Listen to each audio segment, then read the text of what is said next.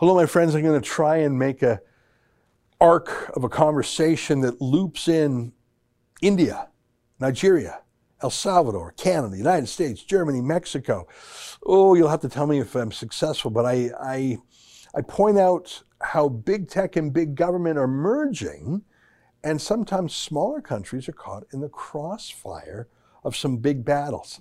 Listen, I'll tell you, I'll explain myself in a minute, but before I do, let me invite you to become a subscriber to Rebel News Plus. That's what we call our premium shows.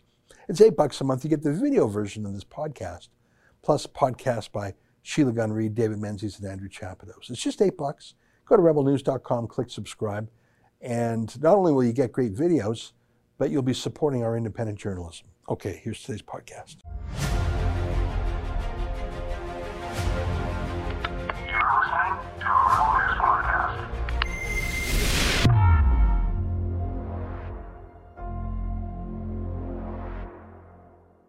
Tonight, did you know that Facebook has a Supreme Court? It's June 7th, and this is the Ezra Levant Show. Why should others go to jail when you're the biggest carbon consumer I know? There's 8,500 customers here, and you won't give them an answer. The only thing I have to say to the government about why I publish it is because it's my bloody right to do so.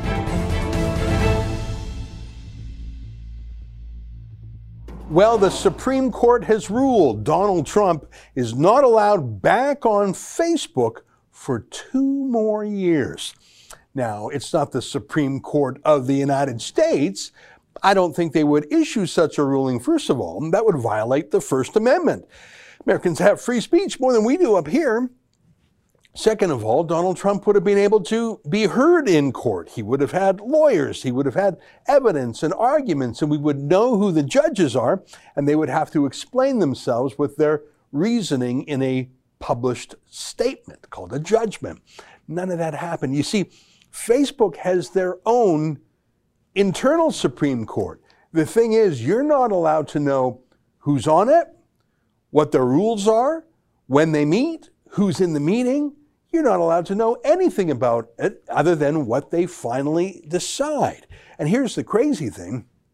This decision to ban Donald Trump, to extend his ban that was put on him in January, was made not by an American, but by a Brit named Nick Clegg, who used to run a left-of-center Remain political party in the UK. That is, it didn't want to separate in the Brexit. So you have a career politician, left of center, who hates the Brexiteers, including Donald Trump's best friend, Nigel Farage. So again, this is something you wouldn't see in a real court, that kind of a bias. So a foreign politician working for Facebook's Supreme Court has banned the American president at the time, now former president, from being on Facebook for 2 years. And this is just normal. It's just accepted. It's not the only bit of international judicial punishment being meted out by Silicon Valley oligarchs. I don't know if you've been following, but Twitter's at war with different countries in Africa. It was at war with Uganda.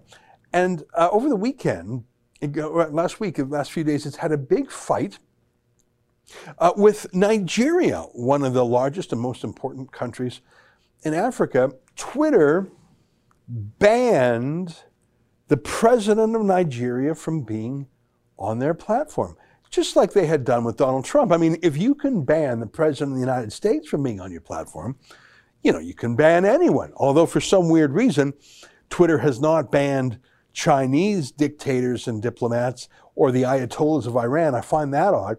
But they banned Trump and they got away with it, so they banned the Nigerian president. Well, he didn't take that as nicely and gently as Donald Trump did, so he banned them back.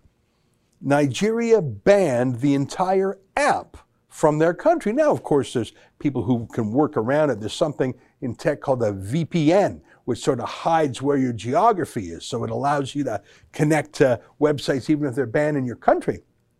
But still, it was the moral blow to it. If you're going to ban me, I'm going to ban you. And here's the icing on the cake. Twitter, which had banned the president of Nigeria, which had banned the President of the United States, issued this tweet where they were outraged about freedom of expression. Hang on. You just banned him. And that was fine with your freedom of expression. In this case, the Supreme Court of Twitter wasn't the boss. I want to tell you who the Supreme Court of Twitter is. They don't have Nick Clegg in this whole secret court like they do at Facebook.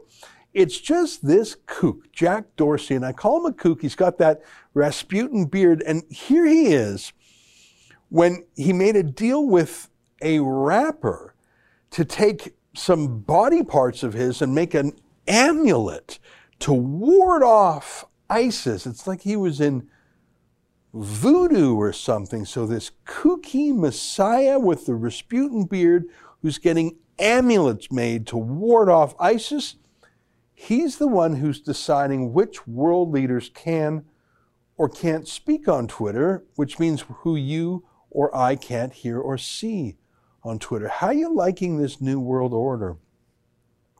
Hold your answer there until I tell you how some others are liking it. This is from our friend Alan Bokhari at Breitbart.com. As you know, when Trump was originally banned by all the tech companies, the media in America and Canada cheered and the Democrats cheered, but other countries were less thrilled about it, including countries that are led by left of center leaders, because they quickly realized this is not a rule of law, and it's certainly not an international order or treaties or things like that. This is a few people in Silicon Valley who think they're on Mount Olympus just hurling down thunderbolts at whoever down below.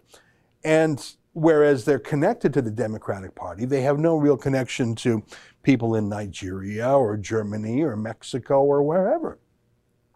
And so you saw here, the president of Mexico, who is very much left of center, said he was very concerned about Twitter and other social media companies issuing rulings. Here's Angela Merkel, certainly no friend of Donald Trump, with the same thing. These world leaders quickly realized that the American deep state was much more than just the US government. It's the merger of big government with big tech. And so we saw in India a similar battle. India wasn't fighting so much with Twitter, although it's been doing that. India's issued arrests and other search warrants against Twitter for similar shenanigans in their country. India is battling Twitter from America, but it's also battling Chinese apps that spy on India. As you know, India's been fighting with China. Sort of a slow motion war high up in the mountains has been for some time. What have we here? We have a realization that every country in the world soon has to make a decision. Do they be part of the US tech stack or the Chinese or Russian tech stack, or do they try and go it alone? If you're an independent country, do you really want America's Silicon Valley ruling the discourse in your country? Or would you rather ban Twitter and have your own homemade variety? Or will you swap it out for the Russian tech platform VK? That's their form of Facebook. China has TikTok, which the West bizarrely allows to propagate amongst us. Well, I think one of the answers may be what El Salvador announced this weekend at a Bitcoin conference in Miami. Let me just show you a brief moment of what that conference looked like. And I say that from Toronto, the most locked down city in the world. In Toronto, people wear masks when they're alone in their car. In Toronto, people wear masks when they're jogging. People wear masks when they're bicycling. People scold each other, snitch on each other for masks. In Toronto, it was just announced that schools will not meet again anywhere in Ontario with children until at least September, maybe later. That's the mindset in Ontario and in Toronto in particular, the scoldiest, snitchiest city in the world. Contrast that to Miami. Here's the mayor of Miami, a Republican, Mayor Suarez, who was addressing that Bitcoin conference, and you won't see a mask in sight. Now, it's a bit of a self-serving speech, but just listen to it for a moment. I only wish I could wait for the thousands of people who are standing out there to come inside to hear my speech, because I want everybody to hear this. For me, this journey of trying to create the Bitcoin, blockchain, and mining capital of the world happened long before I uttered the tweet heard around the world, "How can I help?" And while 2.7 million people saw that tweet, they didn't know that many years prior, I was on the Florida Blockchain Foundation, was named to the Florida Blockchain Task Force by the CFO of Florida, and of course, we opened our very own Miami Bitcoin Center. And what I didn't know was that the portal of positivity that I stumbled upon in Twitter, yes, there does exist a portal of positivity in Twitter, on December 4th, would take me on a journey to discover the transformational importance for my city of leaning into Bitcoin to make Miami a technological leader in the world. You have a convention packed with people. No one's wearing the mask. Everyone's optimistic, talking about business and the future, how opposite from Canada. But one of the things that we're talking about in particular was Bitcoin, the cryptocurrency. And over the weekend, it was announced that the country of El Salvador is introducing legislation to make Bitcoin legal tender in that country. Other countries choose the American dollar. That's pretty widely accepted. In places like Panama, it's even been the official currency. Other places in the world increasingly use the Chinese yuan. But El Salvador is saying none of the above. Both of those are too easily manipulated. They're going with Bitcoin. And so you have a story of two countries, Nigeria and El Salvador, both of them resisting manipulation by big tech, but both of them in doing so resisting the American sphere of influence. It's a bit crazy that when America starts to violate its own First Amendment, it's other countries that react more negatively, even more so than their own citizens. And us here in Canada, well, we're happy to go along with all the censorship in the world, aren't we? Stay with us for more.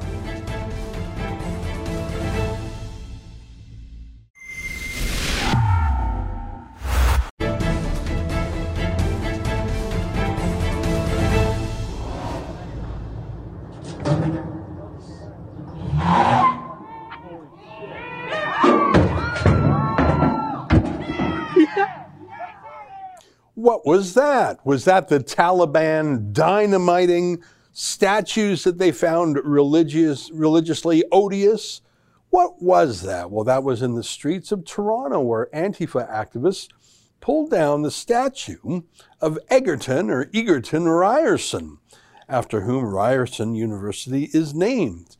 Obviously, no police interference at all. In fact, as far as I know, days have passed and no arrests have been made because certain political crimes are exempt from law enforcement. Joining with us now to talk about this via Skype from Winnipeg is Spencer Fernando. He's got a new column on the subject entitled, "Why Are We Letting Mobs Decide Which Statues Get to Stand?" Spencer, great to see you. What's your take on this whole thing? It's a little bit unsettling to know that just anyone can tear down a statue just 'cause. Yeah, I think it's the whole idea of just anyone being able to take down a statue is really independent from the broader moral debate on historical figures and what should be done about statues and plaques and everything. There's certainly a discussion and a debate to be had, but this is not the way to do it, right? I mean, because you're not giving anyone else a chance to have their opinion, to have their discussion, to really, have a democratic debate or consensus around anything. It's just simply a group of people saying, hey, we don't like this, we're going to tear it down. And of course, the question is, if every political group in the country started acting like this, how do you think things would turn out? Well, that's a good point. I mean, there's statues in this country I don't like. There's a statue of Norman Bethune. That's the Canadian doctor who was such a communist. He went to communist China and was a doctor with the Maoist revolution. There's statues for Tommy Douglas. There's some good things you can say about Tommy Douglas, but he was in favor of eugenics. And by that, I mean sterilizing people who were mentally retarded, sterilizing people who he thought were low class. He was also actually tremendously against gay rights. Then again, almost everyone until a quarter century ago was. Spencer, I guess my point is, it's never dawned on me to tear down a statue of Norman Bethune or Tommy Douglas. I just don't think conservatives really do that, even for statues they hate. Why does the left get a pass on it to tear down things they don't like?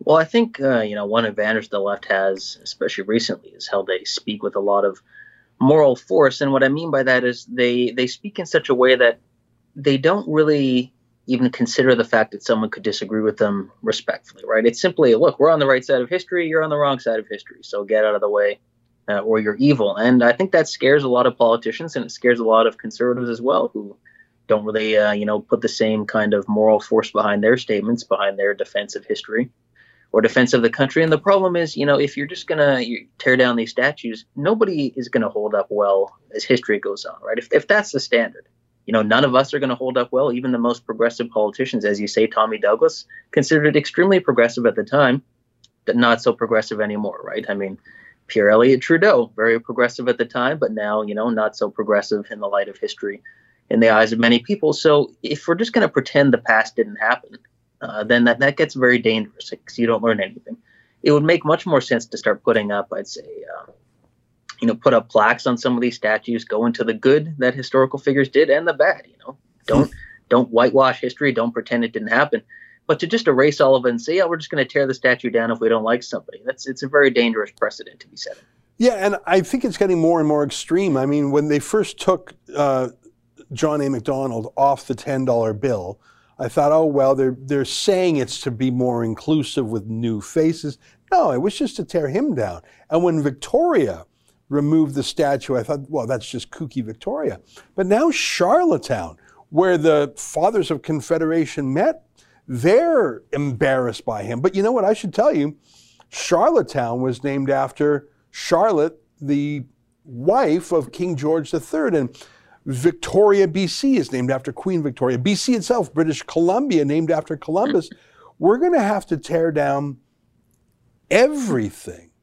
It's going to be like sports teams where the only things you can name your sports team after are like animals or colors, the Edmonton Elks or whatever. I'm worried that we're going to destroy, and that's a very Maoist thing to do, to destroy everything before you, to lose all memory, to start as if it's year zero right now. I think that this is out of hand, and I'm frustrated that the police and politicians are generally silent about it. Yeah, I think the one thing, and I think this is more for people who have studied the history of communism, which unfortunately not enough people have. Our society, rightfully so, is very wary of fascism because a lot of people study that and we're taught a lot about it. And so we're very wary of anything that seems similar to it. But we don't have that same wariness when it comes to communism, which is quite disturbing because communism, of course, killed far more people even than fascism. And, if people are trying to replace historical memory or trying to get rid of historical memory, you have to realize that they're trying to replace that with something, right? There's certainly a new kind of ideology that they want in place. So the question is, what is that? And it's obviously not anything conservative or anything historical. It's obviously going to be, a very, far left kind of ideology. And that's, again, we've seen throughout history, that leads to very dangerous places, right? Because when you disconnect people from history, you disconnect them from values, the traditional values that built a country.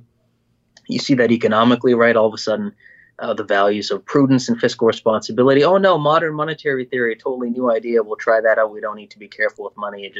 We can make it up. And so you see a lot of this happening all at once. And I think people need to really study history and say, look, this doesn't lead to anything good. Canada's not a perfect country, but certainly compared to most countries, we've done quite well.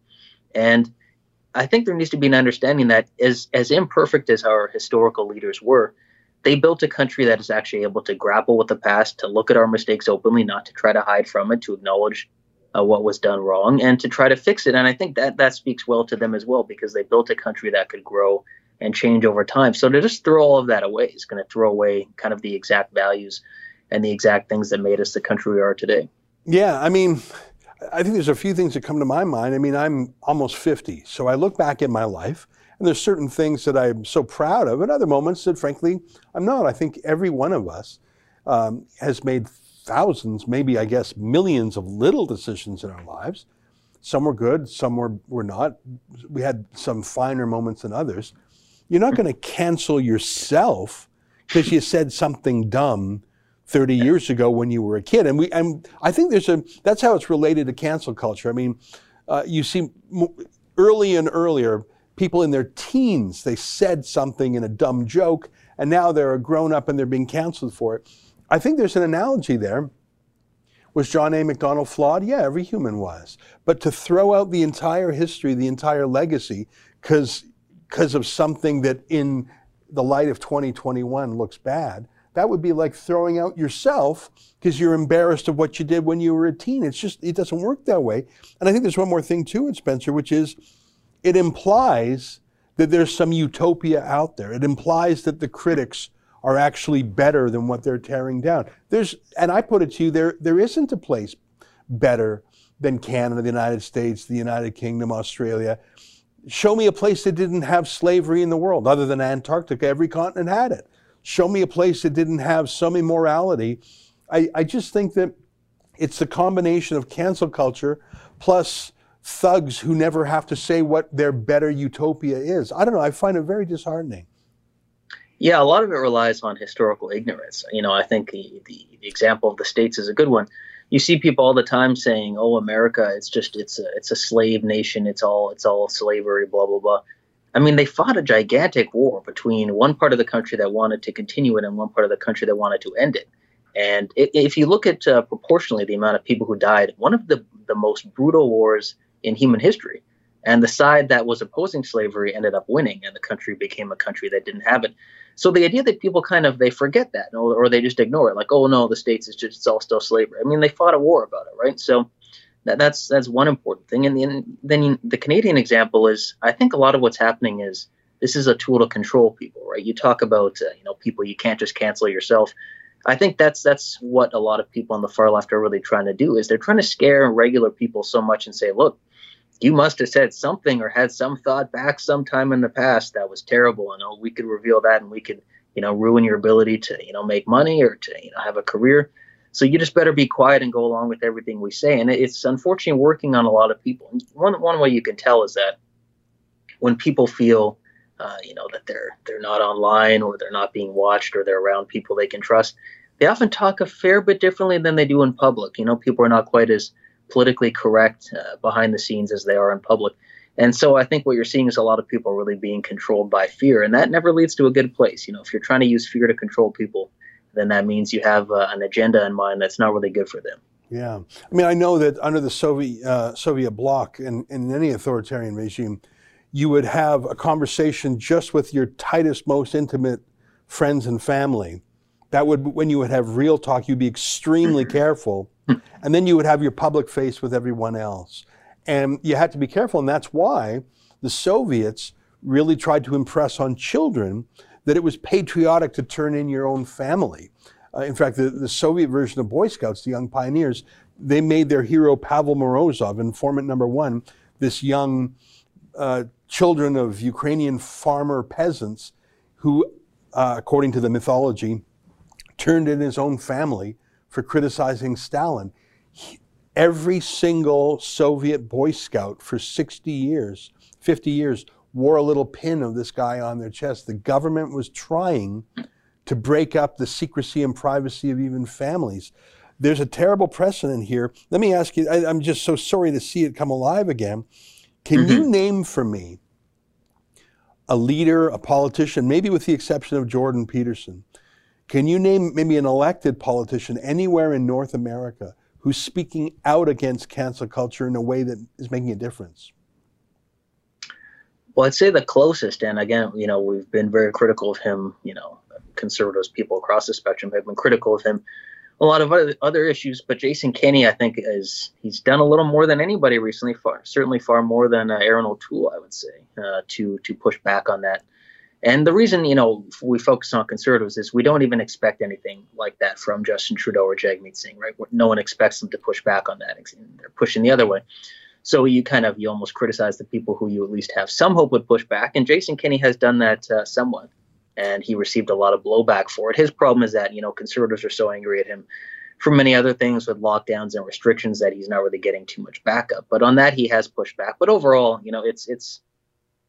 this is a big problem. Is the conservatives, they keep kind of giving in to the left-wing narrative, and it's like, Lucy with the football, oh, this time it'll be enough. This time we'll go far left enough, and they'll accept us, and the media will like us, and the left-wing groups will say that you guys are okay. And of course it just gets moved, right? It's never going to be enough. And so I think they need to realize that and start pushing back. And the other thing is, I think a lot of injustice is being done to the Indigenous community as well. And it's the idea that people seem to act as if one group speaks for all Indigenous people, right? I mean, there's a lot of varied Indigenous groups in the country, a lot of people with very different perspectives, different views on, tradition, different views on the future.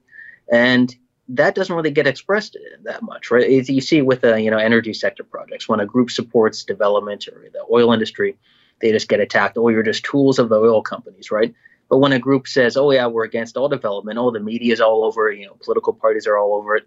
So I think that's unfortunate as well. We're really kind of stereotyping Indigenous people by letting just some people speak for all of them. Yeah. Well, very thoughtful comments. Sir Spencer, it's great to talk to you. Thanks for taking the time today. Your column, again, is called "Why Are We Letting Mobs Decide Which Statues Get to Stand?" And let me say thank you to you, Spencer, but let me close by playing a clip of Jason Kenney standing up for these statues, including of John A. Macdonald. I have been very critical of Jason Kenney over the lockdown, but I accept your point, Spencer, that that Jason Kenney has stood up against these iconoclasts, these statue smashers. So let me end this segment by throwing to a clip of Jason Kenney saying that. I'll say goodbye to you now, Spencer, but here's a clip of Jason Kenney.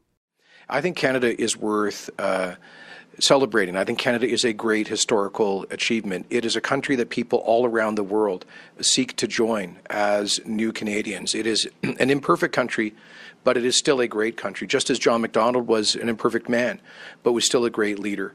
If we want to get into cancelling every figure in our history who took positions on issues at the time that we now judge harshly and rightly, in historical retrospective. But if that's the new standard, then I think almost the entire founding leadership of our country gets cancelled. Tommy Douglas, who recommended the use of eugenics to sterilize the weak, as he said, if we talk about members of the famous five heroes of Canadian feminism and the fight for equality for women, some of them were advocates of eugenics that we would now regard as deplorable.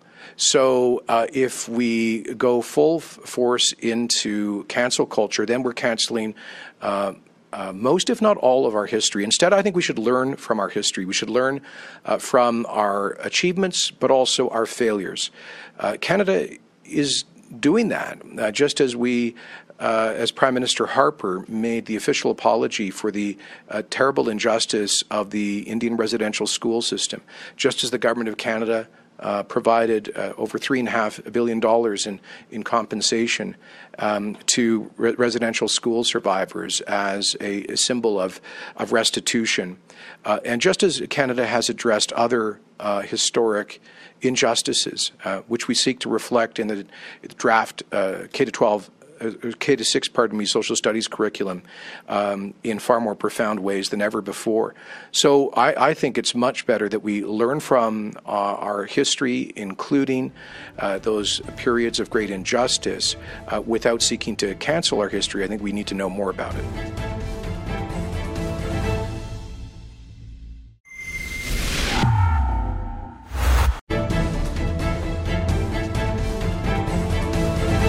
Hey, welcome back on my show on Friday. Akira writes, of course China laughs at all decent humanity. Well, of course, you're talking about them laughing at any commemoration of the Tiananmen Square massacre. They're laughing because they want to trivialize it. They're laughing because they want to profane it. They want to turn it into a joke. Oceanator says, Tank Man will live forever, never forget. Well, I think we have forgotten. As I noted on my noontime show today, Justin Trudeau made a D-Day statement yesterday, except for he didn't mention D-Day. He didn't mention World War II. He didn't mention the invasion of Normandy. The word gender appeared. The word pandemic and COVID-19 appeared. And he talked about sexual misconduct about 5 times.